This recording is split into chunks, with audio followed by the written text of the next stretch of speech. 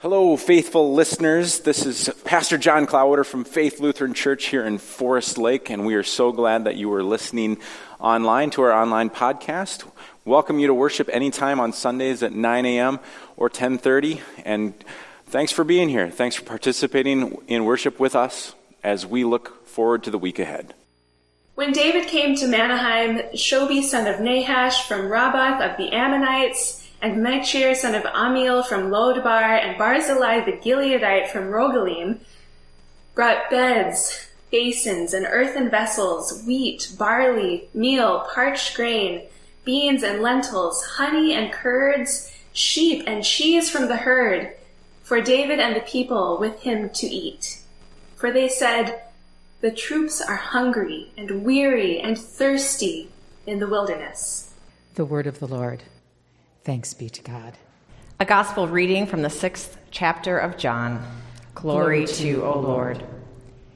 Jesus said, "I am the living bread that came down from heaven. Whoever eats of this bread will live forever, and the bread that I will give for the life of the world is my flesh." The Jews then disputed among themselves, saying, "How can this man give us his flesh to eat?" So Jesus said to them, "Very truly I tell you, unless you eat the flesh of the Son of Man and drink his blood, you have no life in you. Those who eat my flesh and drink my blood have eternal life, and I will raise them up on the last day.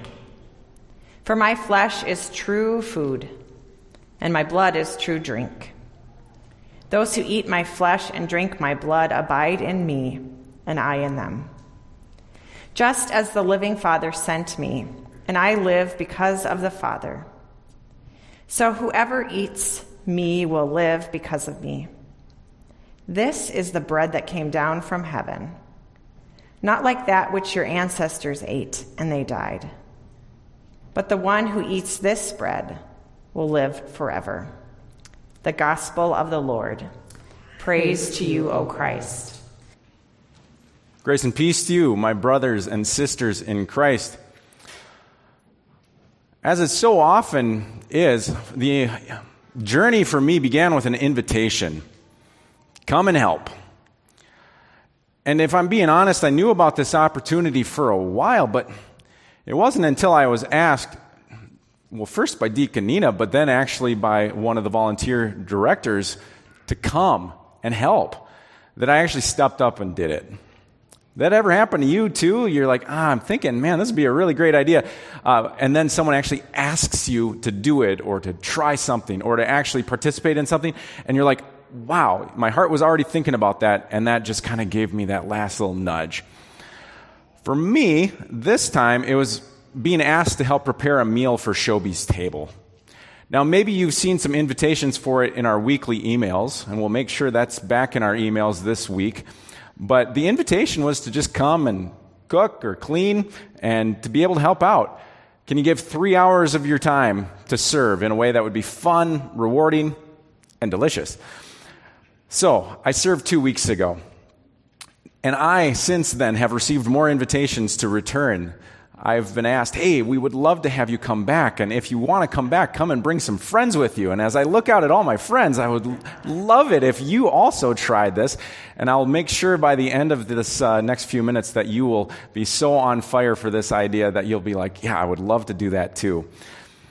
But I know what your first question is. Well, I know what your second question is. I know what your first question is, but I'll get to that in a minute. Your second question is, what's Shobi's table?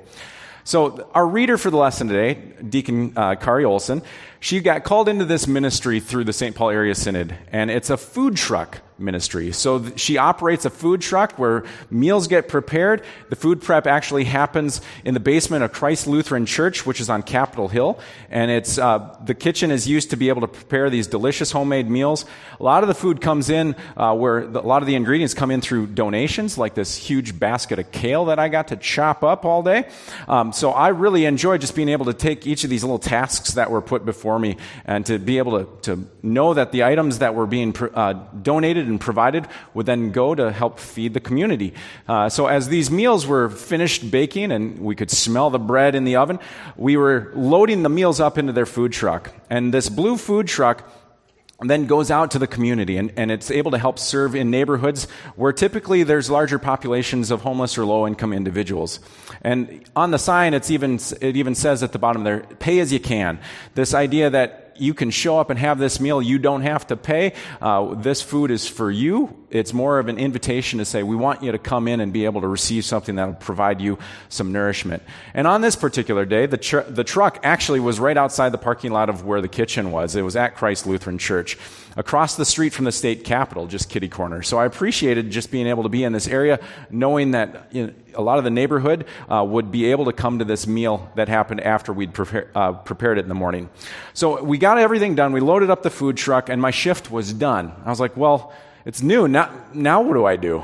And then in my head, I started thinking about all the important meetings that I had that afternoon. Dave Kegel's prayer lab from last week, you're always busy and you're thinking about what you're doing. I'm like, yep, that's true, right? Like, I'm thinking about all of the things that I need to do. But then I asked the volunteer coordinator, Danielle, I said, look, I know that I'm technically done with my shift, but like, what's next? And she said, well, do you want to come with me and invite people from the neighborhood to come and eat? And my first thought in my head was, I'm going to be honest with you, was like, nope, thanks, I'm good, that's your job. Like, that's scary, right? Like, this invitation to go out and tell people you've never met to come have this meal that I haven't actually tried. Well, I tried a little bit of it, so I knew it was really good. But it was scary. I'm like, I don't think so. But then I knew I had to go. Like, I knew that I had to go out in the neighborhood with her. So I tagged along, and I walked around the neighborhood with her. And we went into a couple of shops, and she had these postcards inviting people. And you could tell she had built up a relationship with some of the people. They recognized her from previous weeks. And they said, oh, yeah, we'll make sure to come over. We got to get some of that food. They knew how good it was. I realized the power of invitation, how important it was that people could respond with a smile. And so as I returned to the food truck, I enjoyed some of the lasagna and the orzo salad with kale, mind you, that, of course, many of the people who we invited showed up and ate. There were St. Paul police officers in the neighborhood who were hanging out with our neighbors. There were legislators who walked over from the Capitol. There were shopkeepers who came and swung by for a bite to eat, and all of them then participated in conversation with each other. Pastor Joy from Christ Lutheran and I had lunch together. And we were able to have that fellowship and that communion and check in. Hey, how are you doing? How are you doing with everything that's going on with COVID right now? And so this is the spirit of being in community together. It's not complicated, is it? Like, it's food. It's like cake and candy. And it's remembering that those are the times of fellowship that we really can cling to. And really, those are the memories that we have. And so Shobi's table is this way of being able to connect with our neighborhood. And this truck can drive all over the St. Paul area and be able to deliver these meals and be able to share in that. But what was your first question? Who the heck is Shobi? I mean, like, even the most biblically literate of you out there, I bet you're like, oh, I know the Bible inside and out. And you're like, who is Shobi? Who is this guy? I mean, I'd never heard of him the first time I heard about Shobi's table. And so, of course, Kari has had a lot of practice, right? She's had to say the story of Shobi quite a bit. And so Shobi was this man in the Old Testament who provides radical hospitality to King David, right? So King David is fighting his battles. He's out and about. He's trying to evade an enemy, and King David's soldiers are hungry, and this is a time of need for them. So Shobi, recognizing that, is able to provide this abundant feast for them. Bread, lentils, honey, barley, beans, and fellowship, and a safe place to eat. But here's the deal about King David. King David's at war, and you might be thinking, well, who's he at war with? When I tell you King David and you think about, his enemies, who's the other first name that comes to mind? Saul, yeah, and what put King David on the map? Goliath, right? Goliath of Gath and the Philistines. They're not at battle with the Philistines right now, so they must be at battle with one of these other armies with those names that you can't pronounce, right? Like, I don't know how Kari named all of that stuff, but she did it like it was something that just rolled right off of her tongue. He's actually pitted against his own son, Absalom. Army against army, and you thought your family had nasty fights. Here he is, fighting against his own son, and Shobi from the Ammonites has agreed to feed him and provide for him and help him and his troops. You see, the mission of Shobi's table and choosing this very obscure Bible passage is this thought of bringing people together and bringing them around this incredible dinner table that God has set for God's people. When we gather together and when we celebrate the communion in a little bit, we talk about the body and blood. We think about the bread and the wine. We think about how it's hard for us as Christians to not think about the Last Supper. That's where my mind goes. But the reading from John 6 doesn't have anything to do with what happens later. I mean, it does. It builds to that, but it's not the Last Supper dialogue. It's actually Jesus talking to this audience in the synagogue, and they're all like, what are you talking about? Like, read that again when you go home, and you're like, this is crazy. Who would actually believe this? Like, he's telling them to eat his flesh and drink his blood. Like, I don't know how you would respond, but like, Jesus, I don't know about that. I'm a vegetarian. I don't think I can participate in this. True story. Jewish customs would have gone against all that Jesus is saying. How can this man give us his flesh to eat? And maybe we get hung up on the biology part of it, but the theology behind it, what is Jesus actually telling us here? It's a powerful reminder of what God invites us into. And there's that invitation word again. Invitation. It's all about invitation. Communion is invitation. And this is a way to accept all of that forgiveness that God is offering us. Whatever we say, whatever we think, whatever we've done, that God's forgiving us. And we are made new. Each and every bite that we take of this communion strengthens us for the faith journey that we have that's ahead of us. We're invited to be able to take Jesus in and then get transformed by the presence of Christ in our lives.